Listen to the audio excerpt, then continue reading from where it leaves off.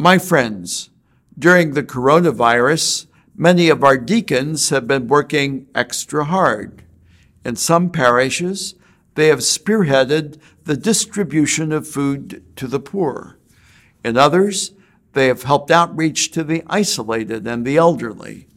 In still others, they have brought their workaday skills into play as parishes suddenly needed to conduct their ministries differently, not only with the mere functioning of technology, but also with the ability to use it well and wisely. I often thank the parish priests who have worked so hard during this crisis, but today I want to thank our deacons and their wives and their families. I'm reminded to do so because today's first reading from the Acts of the Apostles tells how the first deacons of the church were chosen, ordained, and commissioned. One of my great joys is to ordain permanent deacons for the service of our parishes.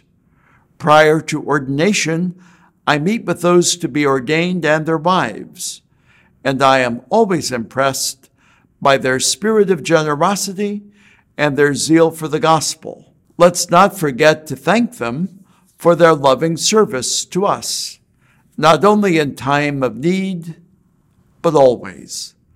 God bless you. God keep you.